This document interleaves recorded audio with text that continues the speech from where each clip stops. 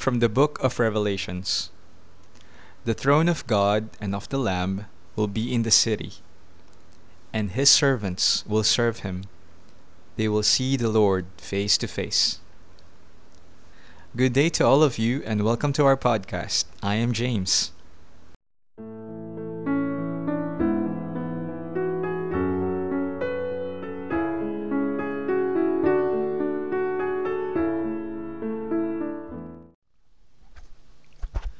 We continue to reflect on the life of Blessed Pier Giorgio Frassati, an Italian faithful who died at the age of 24.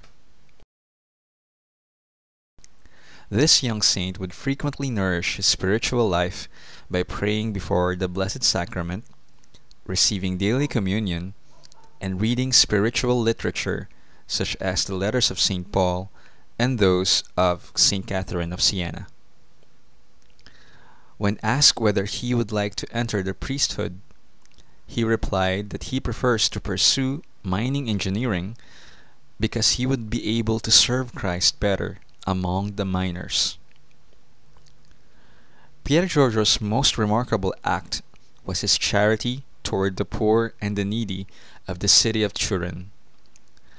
His association with the St. Vincent de Paul Society became instrumental for him to devote his spare time to visit the poor and help them in whatever way he can. He would give away his bus fare to the poor, causing him to literally run late for family meals. His sister, Luciana Frassati, recounted that even if Pier Giorgio had regular allowances from their father, he would often end up borrowing money that he would eventually pay. Luciana found out later that he was using this money to buy medicines for the sick. Later on, Pier Giorgio contracted polio, and it was speculated that he got this from his frequent visits to the sick and the needy. Pier Giorgio saw a special light around the poor that other people do not have. For him, visiting the poor is like visiting Jesus himself. During his last struggles with polio, Pier Giorgio suffered in silence. He wouldn't want to inconvenience anyone, especially his family, who were already preoccupied then with the illness of his dying grandmother. When the family found out about his sickness, it was too late. Paralyzed on his dying bed, the poor people were still his preoccupation. Thinking of the individuals he needed to visit that day and worrying that he won't be able to hand over their medicines in time. Pier Giorgio died peacefully on July 4, 1925. On the day of his funeral, the streets of Turin were flooded with people, mostly the people he had visited and had touched during the last 7 years of his life. His family was amazed. They didn't realize the charitable works young Pier Giorgio was doing in silence. On March 1981, 56 years after his death, his body was exhumed and was found to be intact and incorrupt. His remains now lie in the Cathedral of Turin for many pilgrims to see.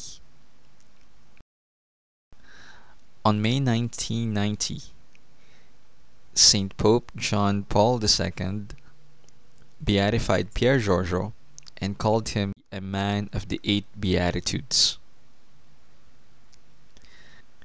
Like Pier Giorgio, we too can become servants of God, living instruments through which God can spread love throughout the world. By nourishing our relationship with Christ, we can become His transformed apostles in the era and place which we live. Blessed Pier Giorgio Frassati, brother, son, friend, mountain climber, engineering major, charity worker, ordinary youth, pray for us.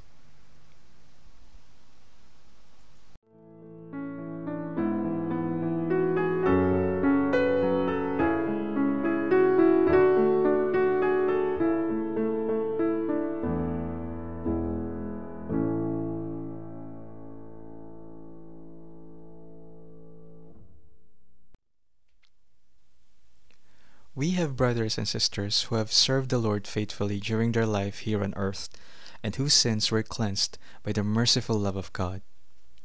Like our loved ones on earth, our brothers and sisters in heaven pray for us before God. Whether on earth or in heaven, we are all one body in Christ. Thank you for listening, and please subscribe to my channel. Let us fill the internet with everything that is God.